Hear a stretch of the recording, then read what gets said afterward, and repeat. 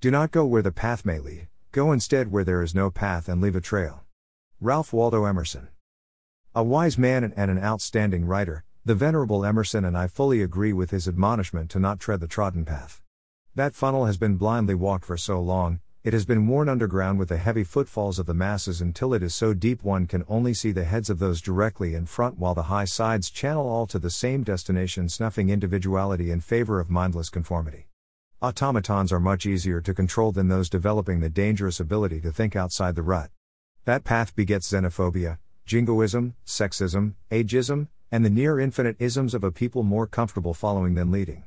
It begets the sycophantic, bootlickers kowtowing to the major political party or parties where victory over their counterparts takes precedence to doing right by all the governed, not just the vocal minority or the momentous majority.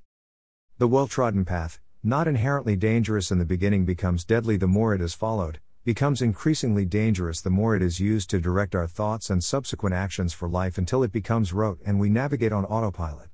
The need, then, is to break free before the trodden path becomes too deep, too restrictive, too non-thinking, too all-encompassing. It would have been better to never enter the rut.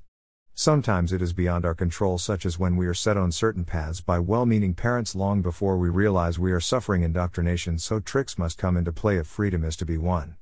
If we are to avoid the deadly fate, it is necessary to identify the glitches in the matrix and use them as hand and footholds to scale the conformity rut prison and emerge into the fresh air of the untrodden plain where one can pick one's own path. Here is where I diverge from Emerson's recommendations, where I choose the path his words hath not taken. Definitely experience the adventure of finding your own path. Be authentic. Pick through the thick underbrush, skirt the cholla with the barbed, flesh-destroying spines. Find your own way. Find it without assistance from others. And never ever leave a trail. Any trail left may be followed by others, even if you are not a criminal trying to escape John Law but a benevolent with nothing but good intentions. A trail has the potential to be overused, become a rut others will eventually find, and become debilitating and difficult to escape. Like organized religion, the rut will require of the followers a set of rules, which is precisely what the originals forging their own path sought to escape. Leaving one trail for another simply exchanges one prison for another. There is also the problem with leaving a trail behind that offends my outdoor-loving sensibilities, that is the scars to the land of the newly formed trail. A trail in the jungle is quickly swallowed by the vivacious and voracious plant people until one day later, it can't be deciphered by the craftiest tracker. Even the most pungent aromas are washed away by the frequent rains of cleansing. As we move toward more sensitive ecosystems, a single footprint can destroy decades to centuries of growth, as when one treads on cryptobiotic soil, smashing a key benefactor to the environment. No.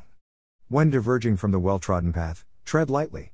If you must take something, take memories. If you must kill something, slay the internal demons drawing you to the rut in the first place.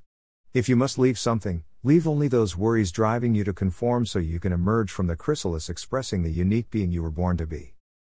March 28, 2021.